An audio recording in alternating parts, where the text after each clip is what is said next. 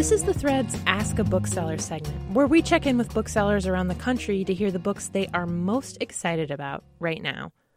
I'm Tracy Mumford, a producer for NPR's The Thread, and this week I spoke with Peggy Stout, a co-owner of Prairie Pages in Pierre, South Dakota. Peggy's recommendation is a Swedish novel that's taken the U.S. by storm the last few years. It's A Man Called Uwe by Fredrik Backman. It's about an old man, a curmudgeon you might say, who gets dragged out of his funk when a young family moves in next door. When I sell this book, I like to tell people, keep an open mind and don't judge him. Yes, he's cranky.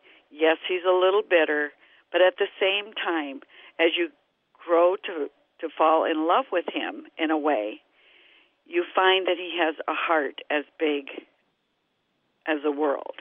So many times we overlook older people as to they've already lived their lives. And I think sometimes when you read a book, you find out that they're very young inside in so many ways.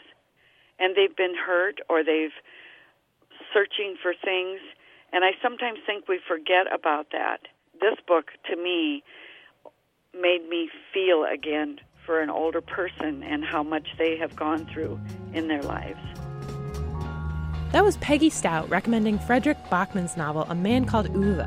For more about this book and other great reads, head to nprnews.org/thread.